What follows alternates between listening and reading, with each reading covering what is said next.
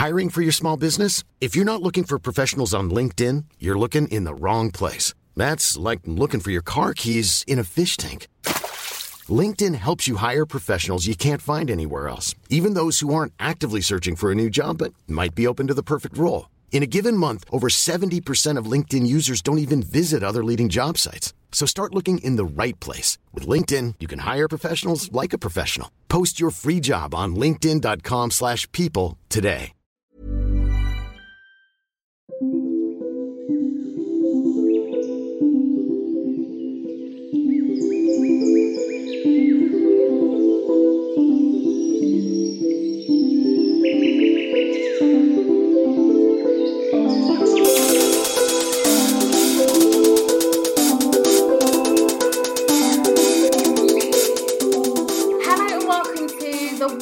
Podcast with me, Carly. Hope you are all well, witches.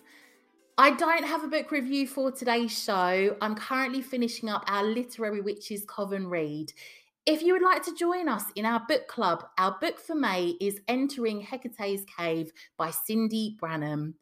The Literary Witches Coven is part of my Patreon on the Witches Institute, and for £6 per month you receive tons of witchy content, from hedge witch studies through to meditations, a monthly Patreon podcast episode, grimoire sheets for episodes of the White Witch podcast, access of course to our book club, witchy get-togethers via Zoom, and access to our witchy community over on Discord. You can find a link in the show notes. It has been running for over a year and a half now, so you can access tons of witchy content when you sign up. I am so excited to bring you today's episode. I am joined by the wonderful Kate Ray, who I first came across on the TV show Help My House Is Haunted, and also on the amazing podcast. It's actually my favourite podcast, and I definitely recommend you give it a listen, called Modern Fairy Sightings Podcast. I keep referring to Kate as Kate Faye instead of Ray. She really is a woman of the fairies. This is one of my favourite guests who we've had come on. I gleaned so much information from Kate and her work related to the Fae, and I think you might too. Join me after the break to talk all about Faery Encounters with the wonderful Kate Ray.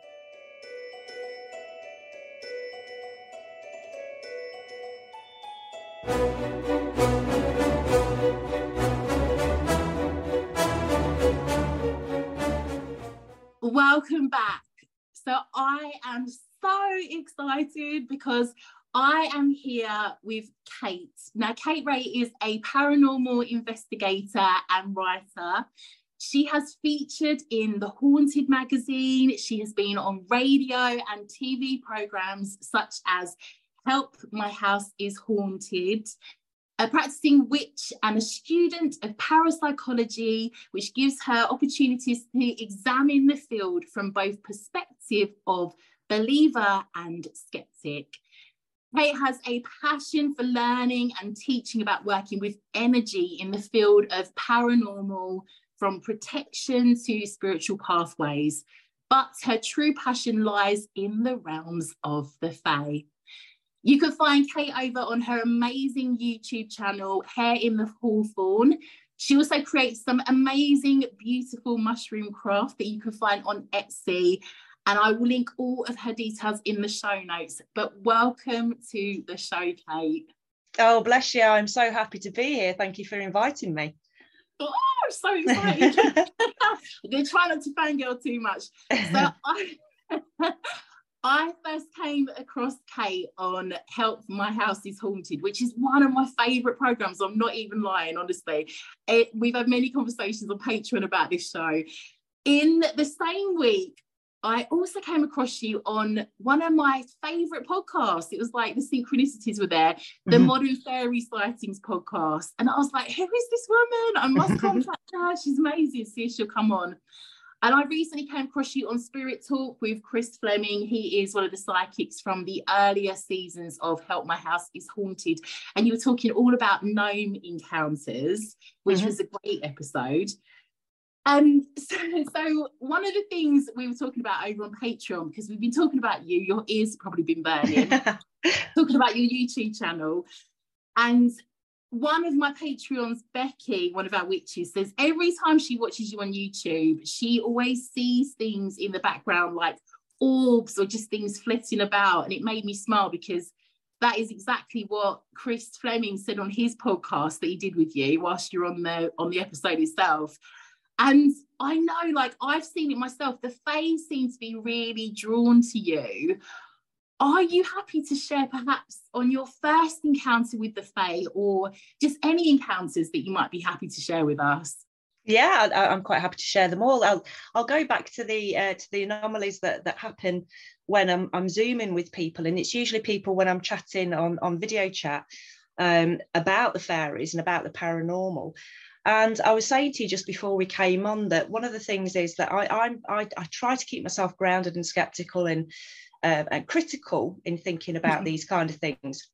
And there is often times when I'll see something on the screen, but I don't actually see it with my own eyes, which is a paranormal investigator. I just put down to it's a water droplet, it's a bit of dust, a bit of lint, something like that. But there are occasions when I actually see them physically with my own eyes, and they're just phenomenal. It takes my breath away every time it happens, every time I actually see them in the room. And I would like to think it's fairy energy. It is definitely some kind of energy. And I was just disclosing to you about when I have those phenomena go off downstairs in the property that I'm in, my partner oftentimes will have things occur in other places, other rooms in the house, which sometimes freaks him out. So there was one particular time, and I can't remember who, and I think it actually turned up on the audio of the Zoom, and I can't remember who I was interviewing for the YouTube channel, but there was a really loud knock on the back door, and you can't get to our back door because it's gated and locked. I came down after the Zoom to my partner freaking out because somebody had literally knocked on the door while I was having this Zoom meeting. So there are things that go off, and they definitely become more interested when I'm talking about the subject with people, and especially people who are believers, who are interested. We usually get bits of phenomenon going off. Do you think that the more do you think it's like the more you talk about them, the more they gravitate towards you as well? Yeah, people I think. In general. Yeah, I don't think it's so much gravitate. I think when people start, I think you put out a different energy pattern when you start believing and investing your time in these things. I know from the ghost hunting side of what I do that the more you go out ghost hunting, the more liable you are to encounter other phenomena that goes off. And I think you open yourself up in a way that's more attractive to them, and also gives these energies more energy to be able to maybe materialize or to interact with you. So I think it's a bit of give and take, energy wise between the two. I agree with that, because I used to do a lot of spirit work. I worked with a psychic quite closely for quite a long time, and I absolutely agree with you. And towards the end, I kind of wasn't grounding myself as well as I could. And I started to have a lot of, well, let's just say unpleasant experiences at home, which is my fault because I wasn't necessarily doing the work. I got a bit cocky with it. But yes, I agree with that. And I can imagine the same with the Fae, yes, and the line of work that you're in. I'm sure that they are very aware that you're sort of, doing all this work and talking about them and so on. I was really curious about, if you don't mind talking about this encounter, because I found it fascinating. But on Joe's podcast, you were saying about, I think it was your first encounter, which just amazed me. Are you happy to talk about that or share that one with us? I am, yeah. I loved it. Yeah, I mean, do you want the longer version or the potted version? Oh, we've got as much time as you've got, Kate, so you choose.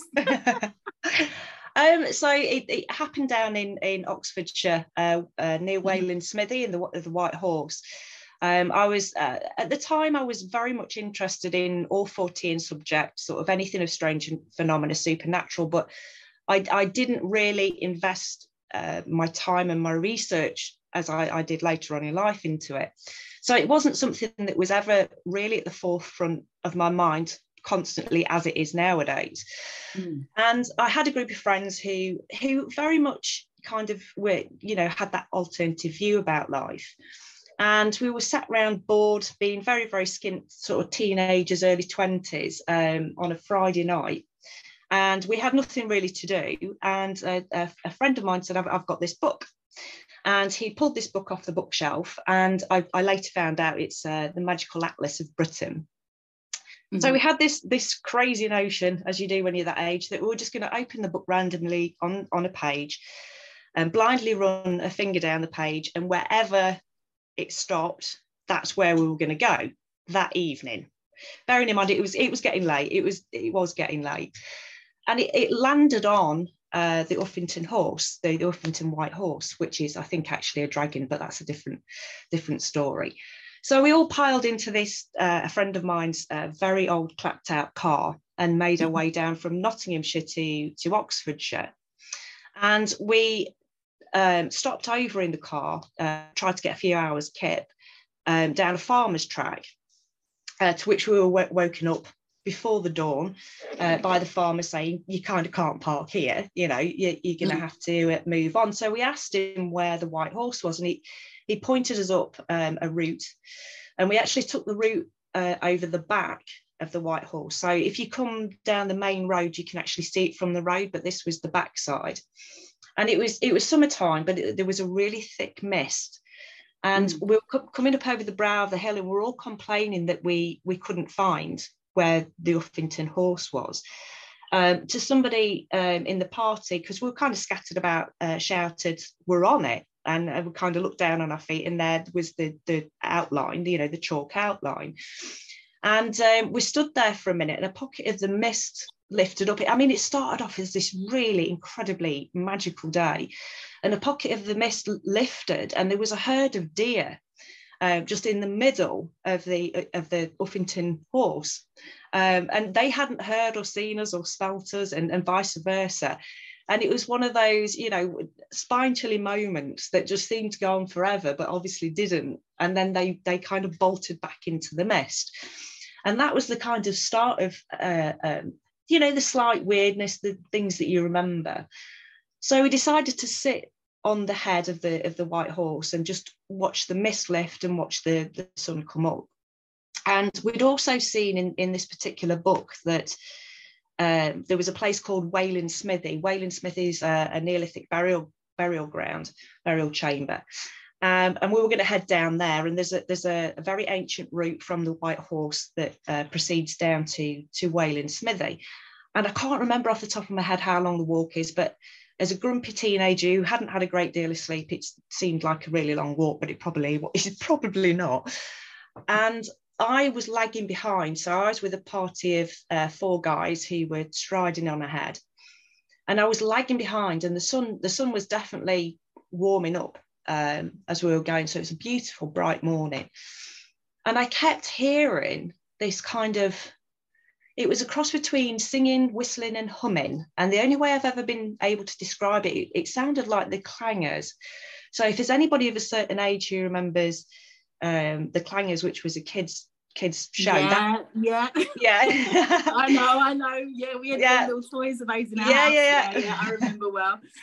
It sounded like that. It sounded like that kind of, but it was en masse. There wasn't just it wasn't just the odd one or two.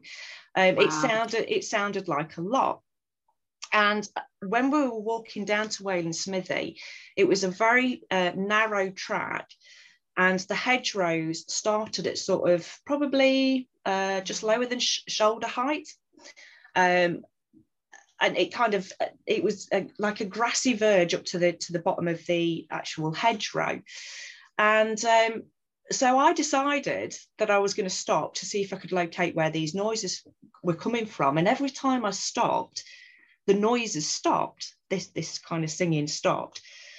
I then carried on, walked on, and as I was walking on, I kind of took a dive to my side, to my left-hand side, and tried to part the grass. where this, where one of the noises were coming from, to which I saw something scatter. I didn't get a good look at it. So I walked on a little bit further, and then I literally jumped in the grass and parted it. And my hands were either side of this creature, and it was probably the size of a large toad. Yeah.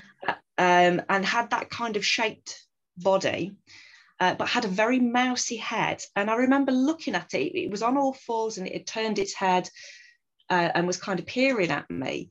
And I remember not thinking, oh, that's a strange creature. But my first thought was, it's got tweed trousers on.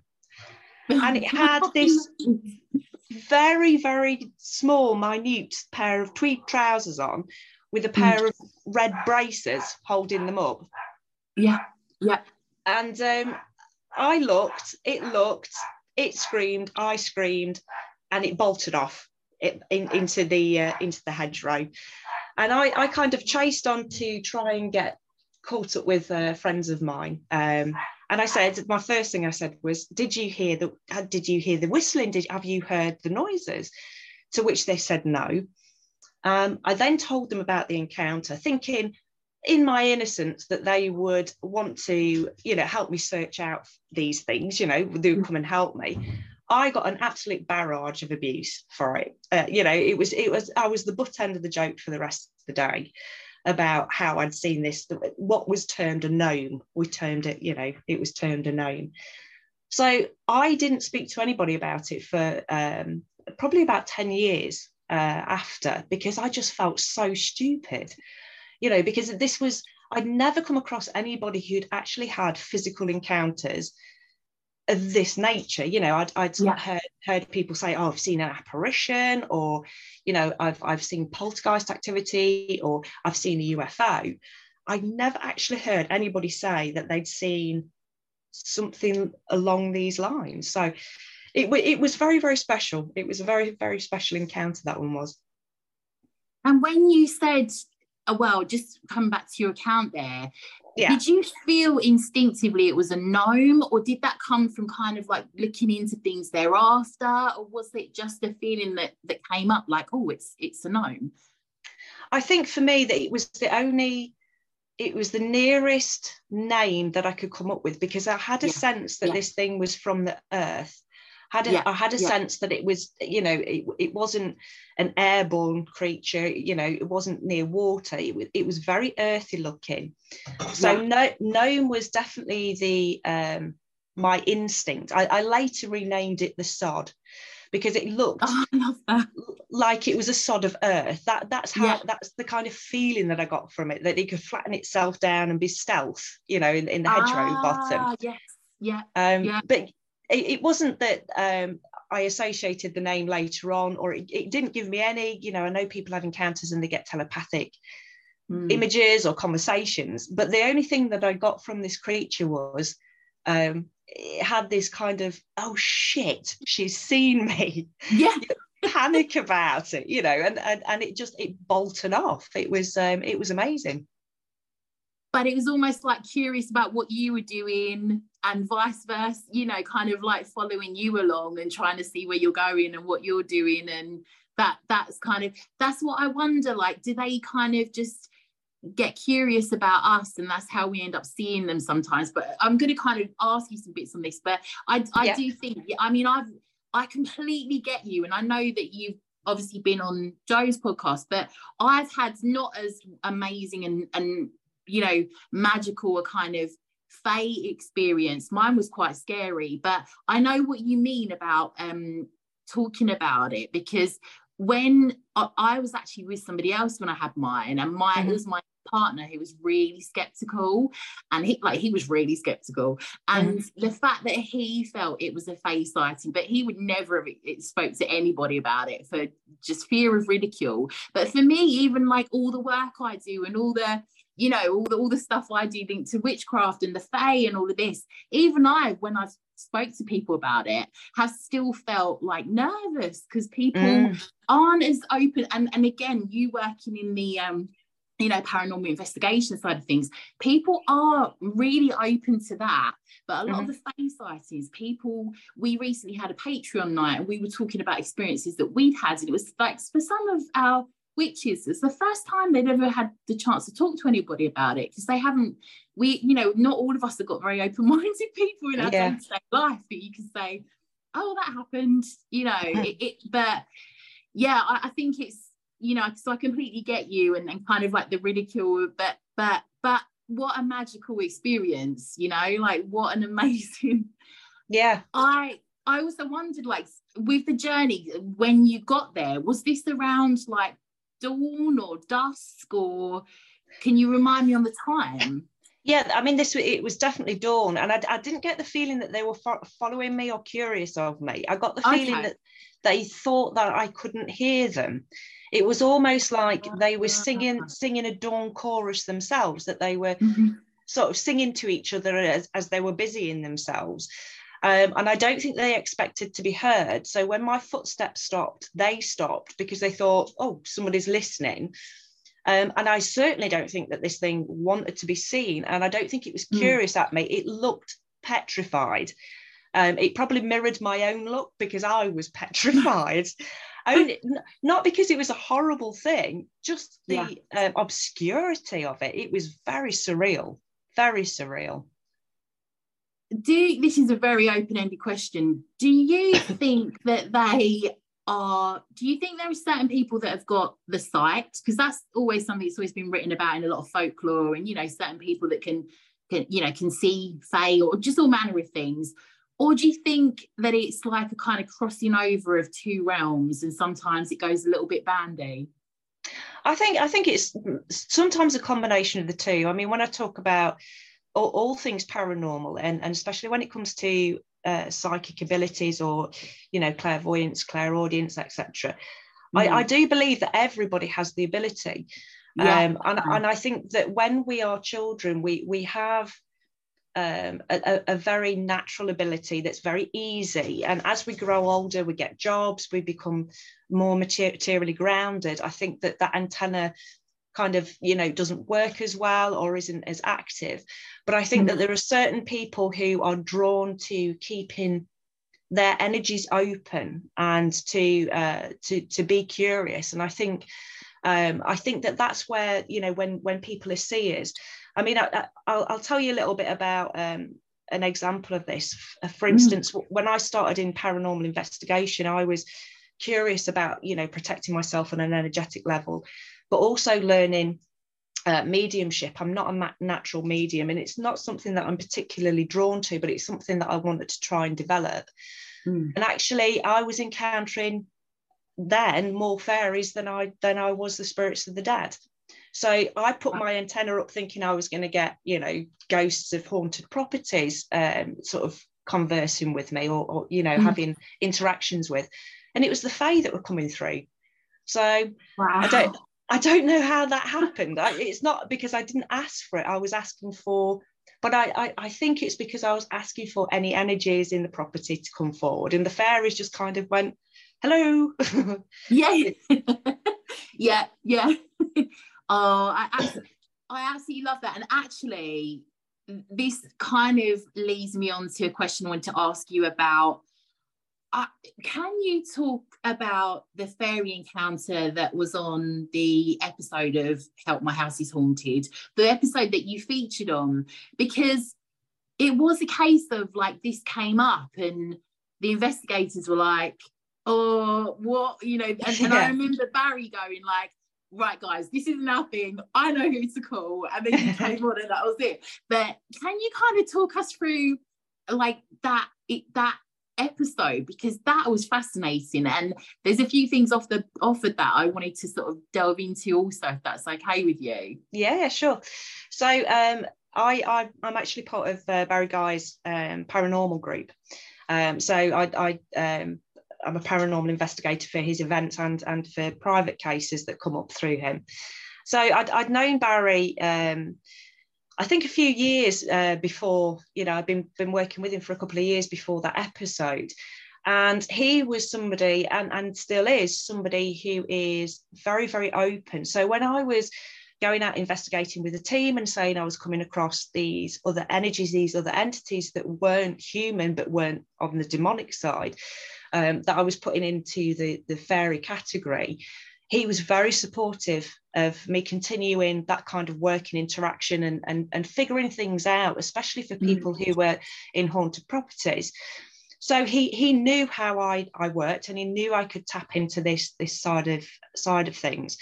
I was also at the time really kind of focusing and really fascinated with remote viewing.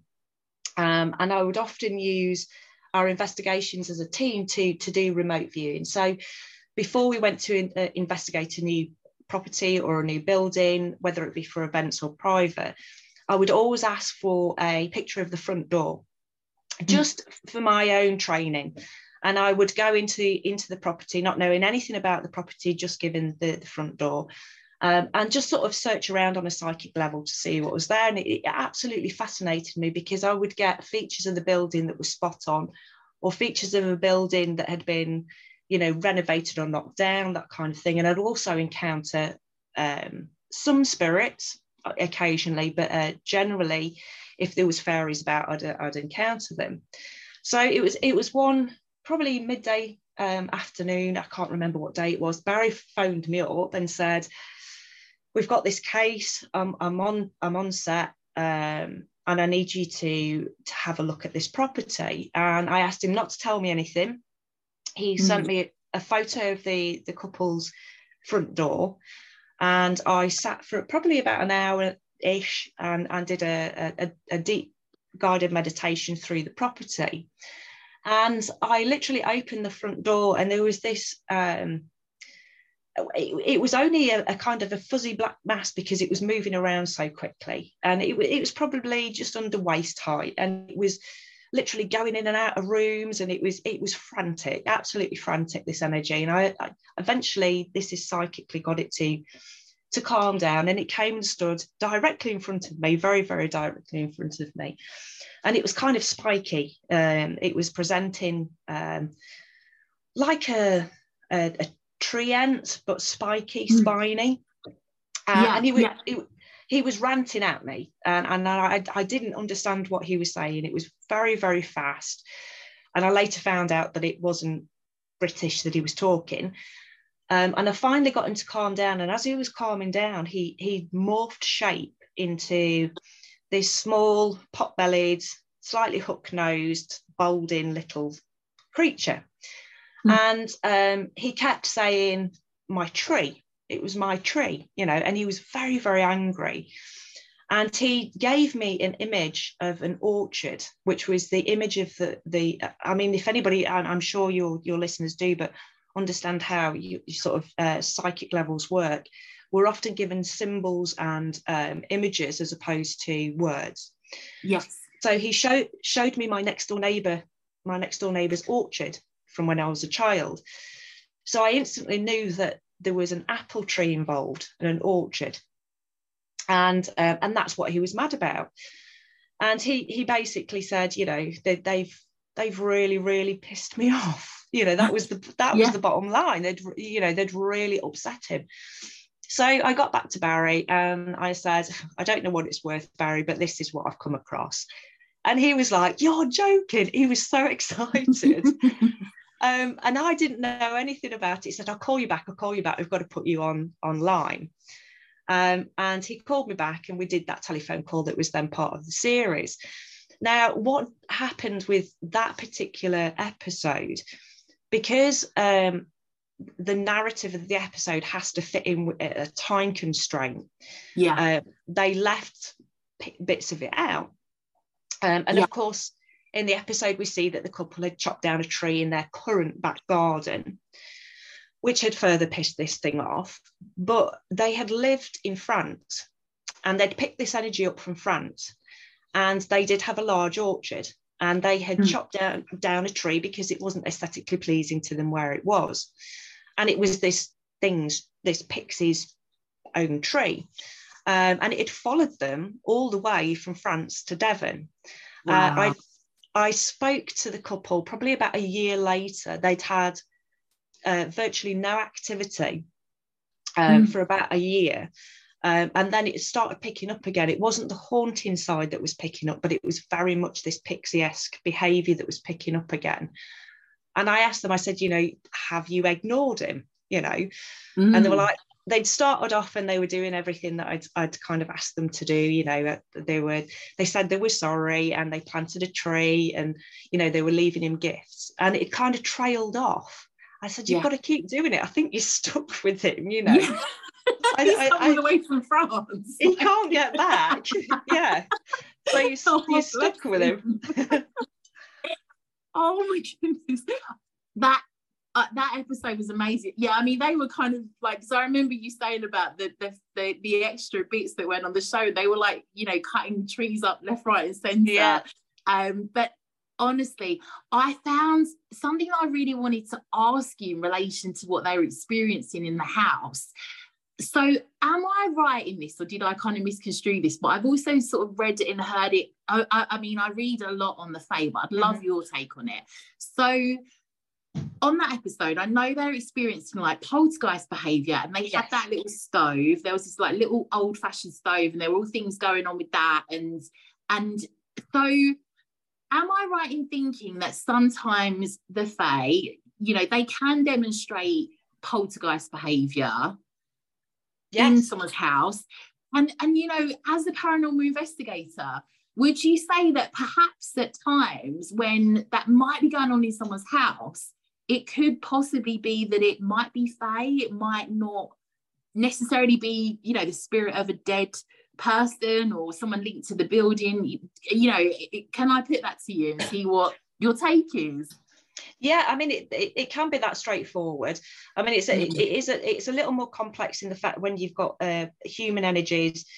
You can range from your telekinetic energies of teenagers right the way through to people, manifesting egregores and tulpas. But I think if we see it this way, that the word poltergeist is a modern word, and prior to that, the fairies would have been blamed for that kind of activity. So anything being moved, any apportation of coins or keys, people would ask the fairies. They would say, I need my keys back, can you please bring them back?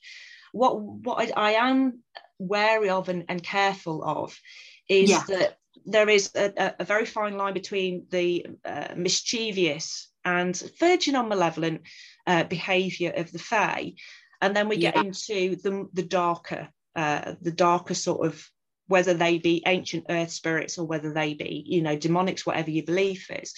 And that there is a fine line. The thing for me within the paranormal community, and I go out and do talks fairly regularly now for paranormal communities, is how you deal with fairies is very, very different to how you deal with the spirits of the dead and how you deal with demonics. So if you're trying to rid your house of fairies, getting the good Bible out and reading verses and doing very general exorcisms on a property, he's not going to really cut the mustard with them. I mean, there's fairy folklore that says the Fae don't like it and they don't like church bells. From my encounters, they're not bothered about religion. It's not something that really enters into their head about religion. They think it's slightly nonsensical, I think. But definitely with the poltergeist activity, I think mischievous behaviour can, I would say a lot of the time, looking into whether Hey, I'm Ryan Reynolds. Recently, I asked Mint Mobile's legal team if big wireless companies are allowed to raise prices due to inflation. They said yes. And then when I asked if raising prices technically violates those onerous 2-year contracts, they said, what the f*** are you talking about, you insane Hollywood ass f- So to recap, we're cutting the price of Mint Unlimited from $30 a month to just $15 a month. Give it a try at mintmobile.com/switch. $45 up front for 3 months plus taxes and fees. Promo rate for new customers for limited time. Unlimited more than 40 gigabytes per month. Slows full terms at mintmobile.com. Burrow's furniture is built for the way you live. From ensuring easy assembly and disassembly to honoring highly requested new colors for their award-winning seating, they always have their customers in mind. Their modular seating is made out of durable materials to last and grow with you. And with Burrow, you always get fast, free shipping. Get up to 60% off during Burrow's Memorial Day sale at burrow.com/ACAST. That's burrow.com/ACAST. burrow.com/ACAST. It's fairy or not, and dealing with it as fairy would be probably a good point of call if you're experiencing that. That's really interesting. And you touched on this, but I wanted to ask you about the concept of the imp and if they are a form of the Fae at all, or if they are, I don't know, like, do you consider them as a form of earth elemental or like a, darker version, or do you have, would you say they are of the Fae? Simple answer, straight answer for me is yes. And this is very much from a personal perspective. I know that there are staunch folklorists and people who work in different ways with Fae that have very clear-cut views of what fairies are. But for me, the absolute range of different variations within the Fae are absolutely huge. There is as many as different types as there are animals in the animal kingdom. And the difficulty comes, and I know the word imp became very, very popular because it does describe a behaviour. It does describe something that's mischievous to the point of malevolent. Now, for me, imp isn't necessarily a specific energy or species of fairies. And who knows, I could be wrong. I could be wrong about this, but it's more a descriptive of behaviour. And I think it's a very, very good description of behaviour that we see within that realm. I mean, what names we give to them and how we try as human beings to classify, because that's how we know to learn and to research. But I think when you're talking about fairies, they are trickster. They are changeable, they are shape-shifting, they are different energy levels. They, to try and categorize them for me is just like it's playing with mercury. You can never get it into a solid form, but which is one of the lovely things about working with them.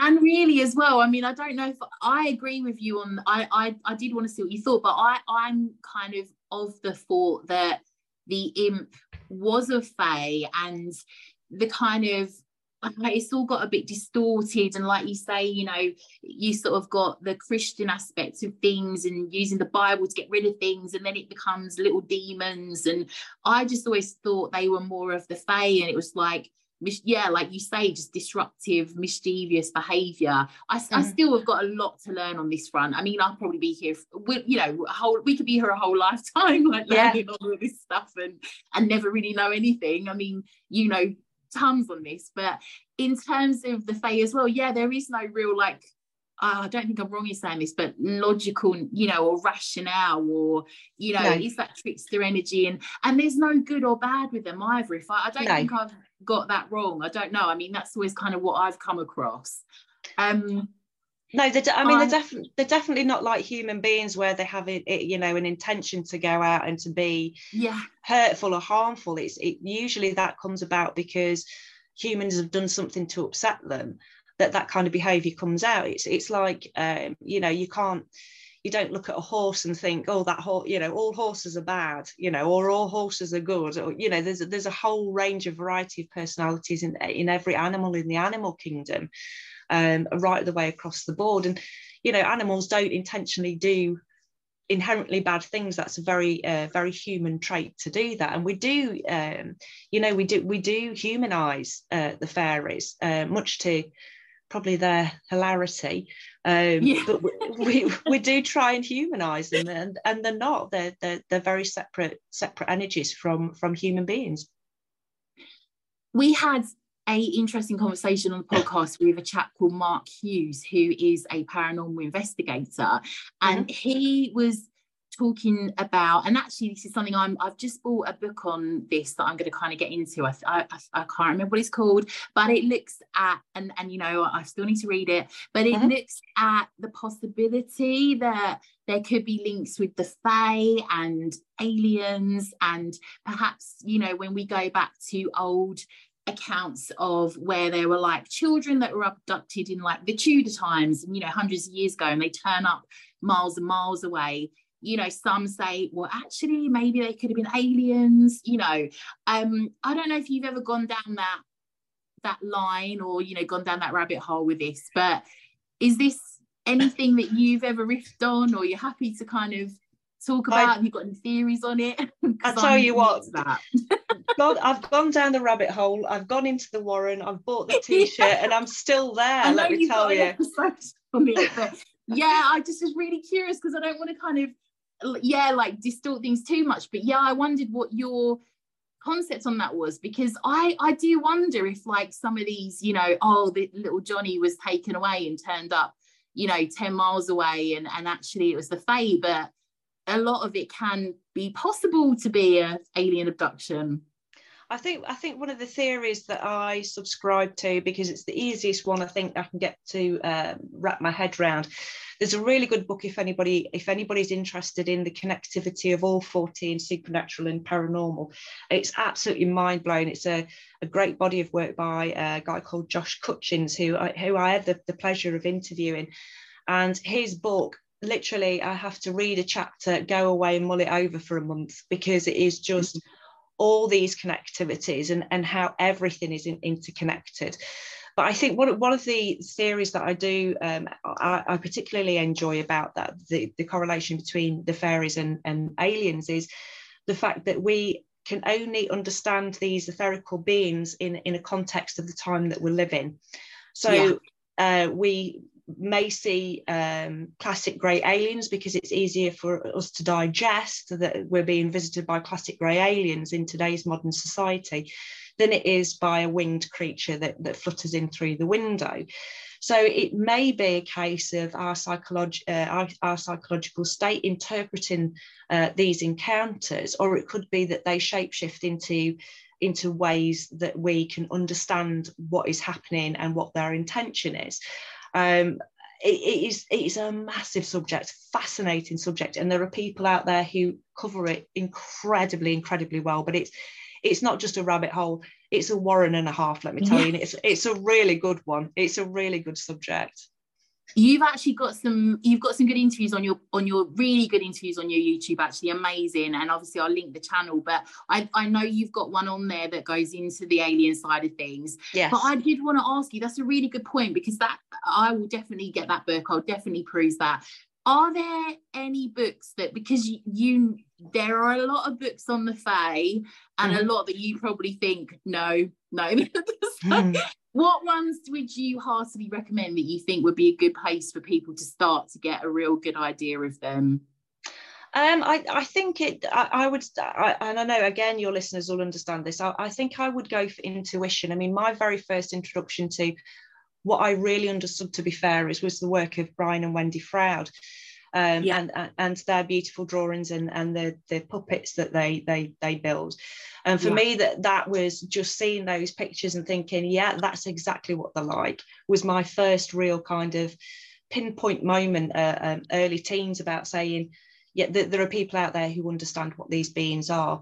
I would go for your intuition, because even those books that I've picked up, and they're a bit twee for me.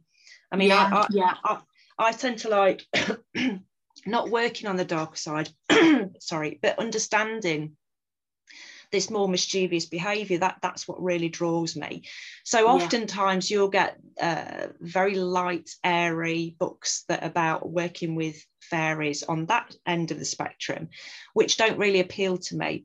I would say one of the books that is, it was a bit of a shocker for me, really. I picked it up many years ago. It's called the Faery Bible. And I picked it up. I like to have a range of different books on the bookshelf on subjects.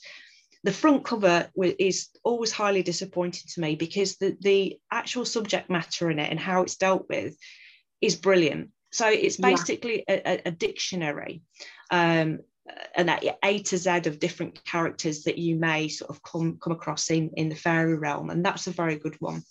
There's also a book which I've never been able to get hold of, and now is well out of print, by Catherine Briggs. Yes. And that's I think that's the Encyclopedia of Fairies. I could have got that title wrong. It's hundreds and hundreds of pounds now to get a copy of that, which is unfortunate, but that's pretty much a staple go-to for a lot of the fairy folklorists that I know. In terms of books, for me, I think personally, I develop more from having conversations with people, from listening to encounters that people have had, from working on my own intuition, and using books to pick up and flick through. I've recently bought, and I must mention this because Dr. Simon Young is such a good guy, and I've had the opportunity to talk to him on a number of occasions. He has recently brought out the Faery Census Volume 1. So I think it was 2014 to 17. I could have got that completely wrong. Could be 2017. You have to excuse me. But there was a fairy survey that went out, literally worldwide. It was open to anybody to log an encounter, and that's been in PDF file, available for free on the internet, so people can find it if you put in Faery Census. He's recently, over the last week, published it in book form, which I was begging him for ages, because I don't like reading on the internet. And that, for a source of modern day encounters, is fantastic. He's just completing his second census, so if anybody wants to go and log an encounter that they've had, it's completely anonymous. Again, if you put in Faery Census, it will take you to a very simple questionnaire where you can log any encounters. And for me, from a research perspective, I find those kind of cases absolutely fascinating, because these are real encounters with real people, and collated in a way that you can flick through and understand. So I'm sorry, I've completely deviated from where the question was. No, you haven't, Kate. I'm fascinated, because I was going to say, right, the Faery Census, you are so right. I have seen this before, and I'm excited to hear he's now published it, because I've actually looked at this, and it's really funny you say that, because I have found that the more I read that and different encounters on just, all manner of sites and websites and Reddit and all sorts, the more similarities I've seen, and especially in how they've looked, that's really kind of been, for me, something I haven't got out of books.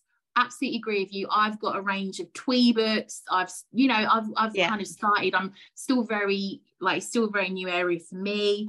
I'm sort of going off in different rabbit holes now with like the alien concept and all of that.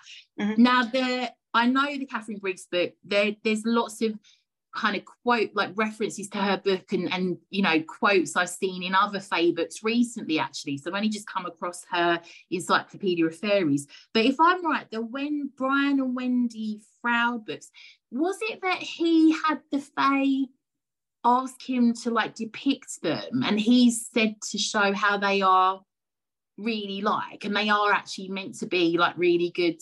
Have I invented that? Have I plucked that out? No, yeah, absolutely in the ballpark. I have had the pleasure on a couple of occasions of going to their house, and spent a couple of weekends with them many years ago. And the first time I went, I was so awestruck by Brian that I couldn't talk to him for the first day. I was just, I just couldn't get my words out, because he was a big, massive hero sort of growing up. Through his work, but I did get to chat to him quite in depth on the second time that I visited them about that, and he talked to me about, he would go out for walks in nature, and he would often just sit, and objects such as rocks or trees would kind of grow and morph into the spirits that were contained in them or around them. He also said that some of his fairy paintings were based on people he felt were of the Fae realm, so humans that he felt that transversed that Fae realm, like Wendy. His wife Wendy is often depicted in his paintings. But the most fascinating bit for me was, he says that oftentimes he'll be working really hard on painting in his studio, and he will have the fairies come in and bother him to be painted. And he kind of has to tell them, wait your turn, I'm kind of busy. But they are so matter of fact about it. You know, it's like, you know, having stray hedgehogs coming into the house. They, you know, they're just so matter of fact. They're lovely, lovely people. Oh, what an experience. Honestly, I can just feel these little fae like lining up. Like, do you mean now paint me like one of your French girls? Yeah. Yeah, I can imagine them doing that as well, definitely. Yeah, I can actually, yeah. I was going to ask you, when I think of the accounts of like the wise women, you know, the cunning folk and so on, and they used to say about going off in the morning and collecting herbs, and you would get a lot of stories of the wise women kind of having the fae, you know, so, you know, there's a few bits in folklore of you know, wise women that said like the fae would tell them what plants to use, and you know, like I'm one thing about this show is I'm terrible at pronunciation. Is it like the Devas, Devas, like the plant Divas, spirit? Divas, Divas. Yeah. That are connected to the spirit and they kind of stay with the plant, but they are kind of fae in a sense, but connected to the plant. And I don't know, like the more that I've heard accounts of that, I do kind of get that imagery of like them kind of connecting with the healers and telling them, you know, use this, you could use that, this would do this would heal that. That's always been a really area of interest for me, because obviously the witchy side, which I know obviously you're very into as well. But yeah, I think that was kind of something that I've always really been fascinated, thinking I really do think that there's that like plant spirit as well, and those messages have possibly been received over the course of time, and maybe that is why we know how to use certain things, because when you look at some of the herbs and how people figured out is to heal that, you're like, huh? Who figured that out? Who went to the methods to get that to work and thought, oh, that'll heal gout or whatever weird ailment someone had? You know, I do think there's got to be this, I do wonder like if there is these messages that were coming across from the divas to these wise women. Yeah, I definitely think that, I mean, you know, that there is a massive connection between these energies, and I think that those entities do fall under fae for me. Fae for me is just everything other than the spirits of the dead, or, you know, anything in material form, like, you know, reptilian aliens, etc., that are more in material form. But in terms of, I'm with you, I'm fascinated. It's you know, I use herbs quite a lot, and I often have that thought of how many people died while they were trying this out, you know, before they got to a stage where they knew if they steeped it in, you know, horse's urine for 3 days, that it would be all right and they could use it. It's like, who knows that? You know, who knows those quirky little things? I definitely think that that's it. And I think that when you're out in nature, you do start picking up on signs and signals when you spend time in nature that you wouldn't do in sort of the modern hub of the world. So if you spend time walking out in a woodland or a forest, you start understanding things like, you know, bird activity and what that means in terms of what weather's coming in, or, you know, and I think it does go right the way down into the to the essence of the plants as well. And you know, it's touch and go whether it's the actual plants, because I do believe that plants speak to us, as well as the energies that tend to them. You know, I think plants have a language. They want to be used, they want to be picked, they want to be respected. So yeah, it's a good subject. We could talk all night about herbs, let me tell you. Well, I'd love you to come back on, Kate. Yeah. Honestly, we could talk about all day. It's really funny because you were saying about like art and the fae, and it was something Joe talked about on Modern Fairy Sightings, about things changing around the time of the pandemic, which really got me, because I was like, I know, I don't know if you can relate on this. I think I remember you saying about this on her episode, because she was saying, you know, she started her podcast, which is an expansion of her work. So I know she did a lot anyway with the Fae before that. I really can resonate with this, because I have no idea how I ended up starting a podcast. No idea. Just before COVID, about witchcraft. No idea whatsoever. Obviously was always a witch. And a lot of my work is tied into the Fae and their origins and the folklore. It's not like the main part of my work, but it is a big element of it. Have you found your work relating to the fae? So I know you were doing loads in this field anyway, has kind of expanded since this time? Do you think this is a kind of, I don't know, I don't want to say like maybe a direct call from the fae, or do you think it's a time of great change that is linked to perhaps things or something that they have engineered in relation to the earth and our treatment of it or so on? I mean, that's kind of my take on it, and I know Joe's written on that as well.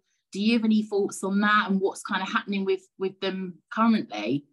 Yeah, I mean, it was very, very strange. I'm good friends with Joe, and we have talked about, and when we both found out that we both started podcasting about the same time, and we both said we've got no idea where it came out of nowhere. It's not something that I ever planned to do, and it's a bit like mind blowing.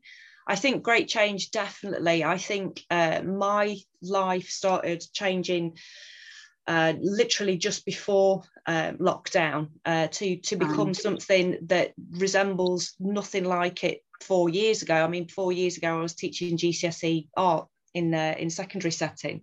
And that's not what I'm doing now. It's very, very different. So I think it ploughed out an opportunity for people to reevaluate. But in terms of fairies, right from the get-go, because I'd been on Chris Fleming's show, I was contacted very, very early on during COVID by a group that was setting up, and unfortunately it kind of dispelled a bit, but they were setting up a node network across the globe of people who were working with the Fae to try and bring a higher consciousness to human beings through setting up these beacons, these fairy beacons around the globe. And that's something that I'd never, ever been involved in before. And that was right at the very, very beginning. And I was doing a lot of study around folklore at the time.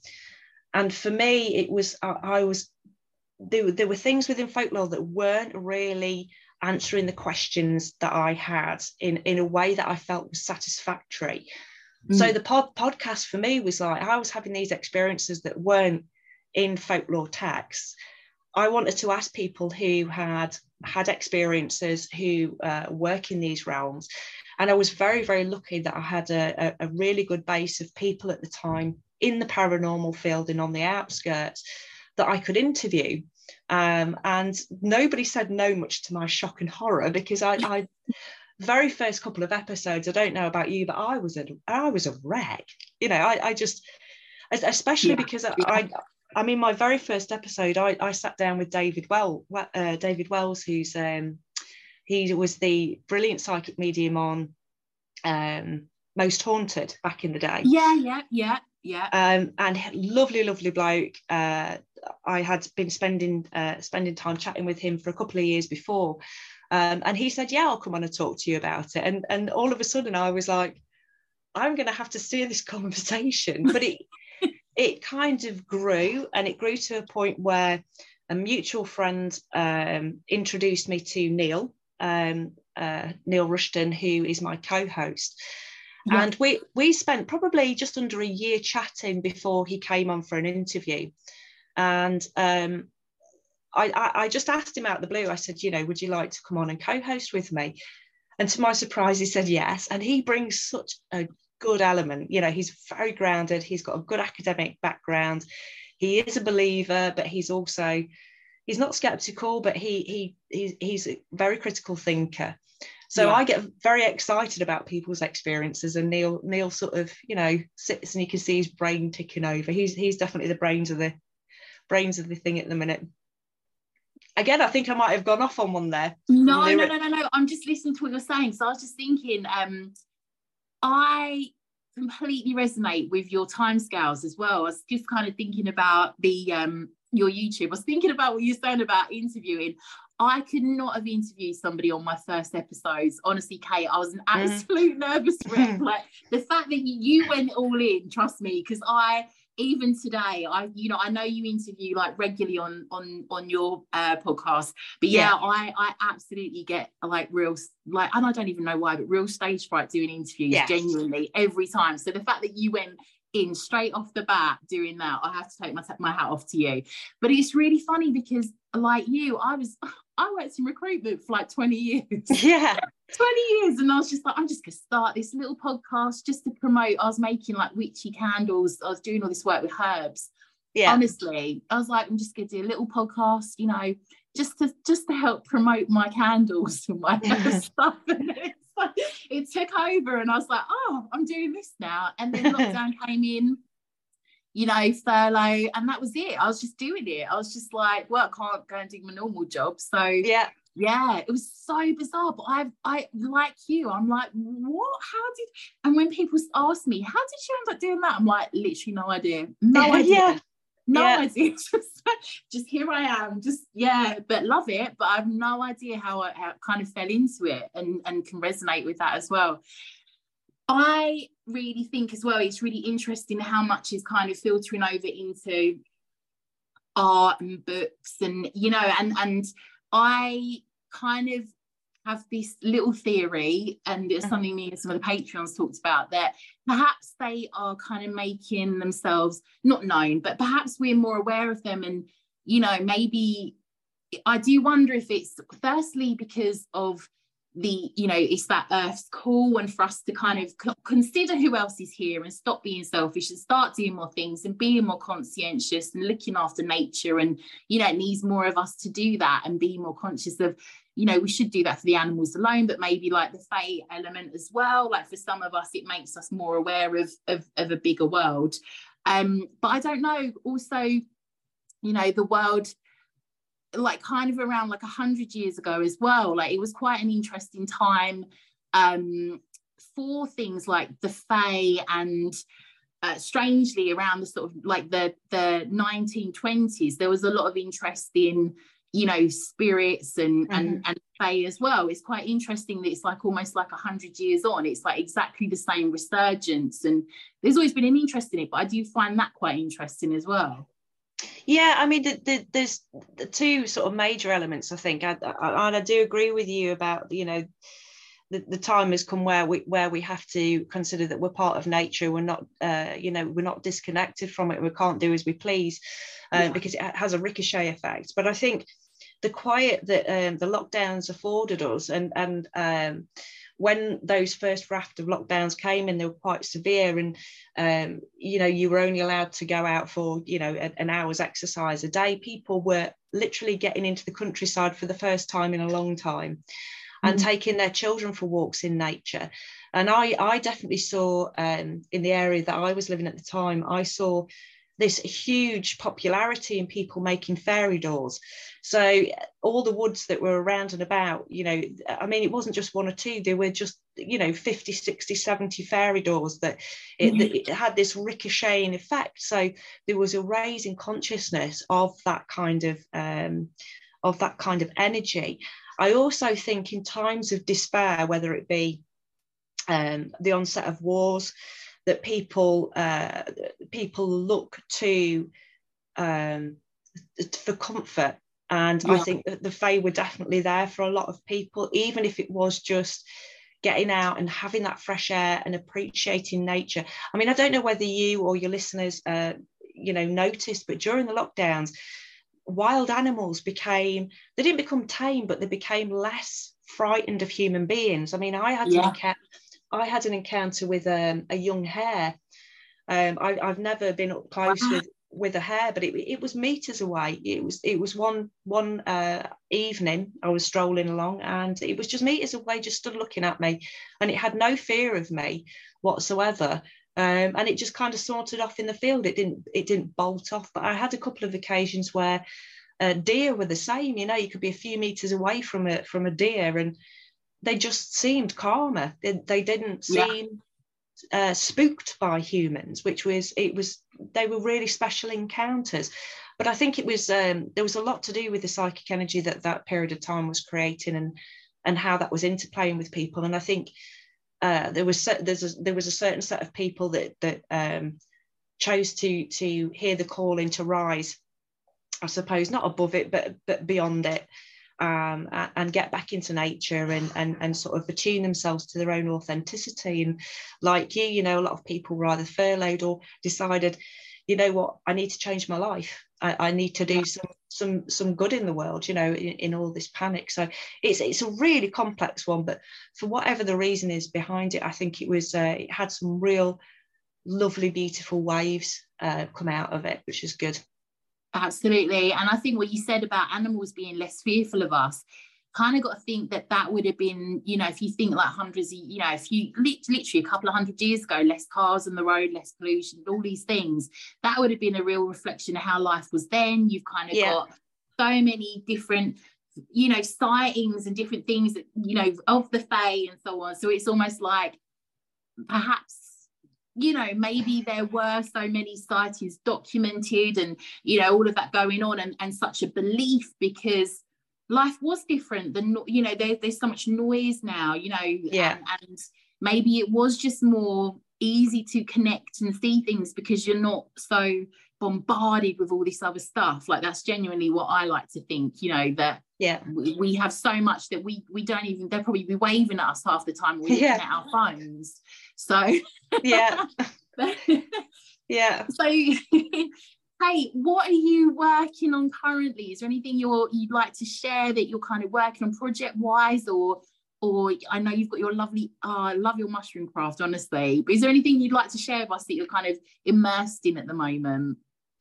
I am obviously I'm standing still round and about, and I do go out and give like I say, talks to paranormal groups and other groups who are kind of interested in the subject from that slightly, you know, odder perspective of a ghost hunter that sees fairies.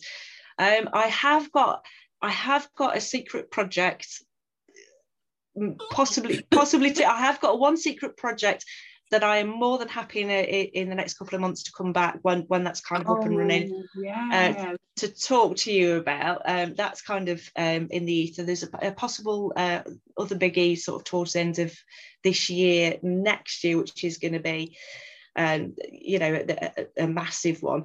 So other than doing, you know, those I can't talk about just yet, but there'll be more YouTube videos going up. The next one is with the lovely Dr. Simon Young, talking about the modern fairy census, but also talking about his real passion is about boggarts and about so we have a real good in-depth conversation about what boggarts are and how they fit into fairy. So that's coming up. I mean, I've got something Fae related every month going off, so that's definitely gonna keep me busy. Amazing. Honestly, this has been one of my favorite talks on the podcast. It's been absolutely amazing. I've loved having you on. I would be honored if you come back on and talk to us about what you're up to and herbs and whatever you'd like to talk about, Kate. Honestly, I will link all your socials, anything you like, it obviously in the show notes so people can find you. If there's anything you want to add or kind of on that front now, please go ahead. But honestly, thank you so much for coming on. It's been a pleasure. It's absolutely flown by. It's just been like sat in the living room chatting with a mate. So it's been brilliant. Thank you for that.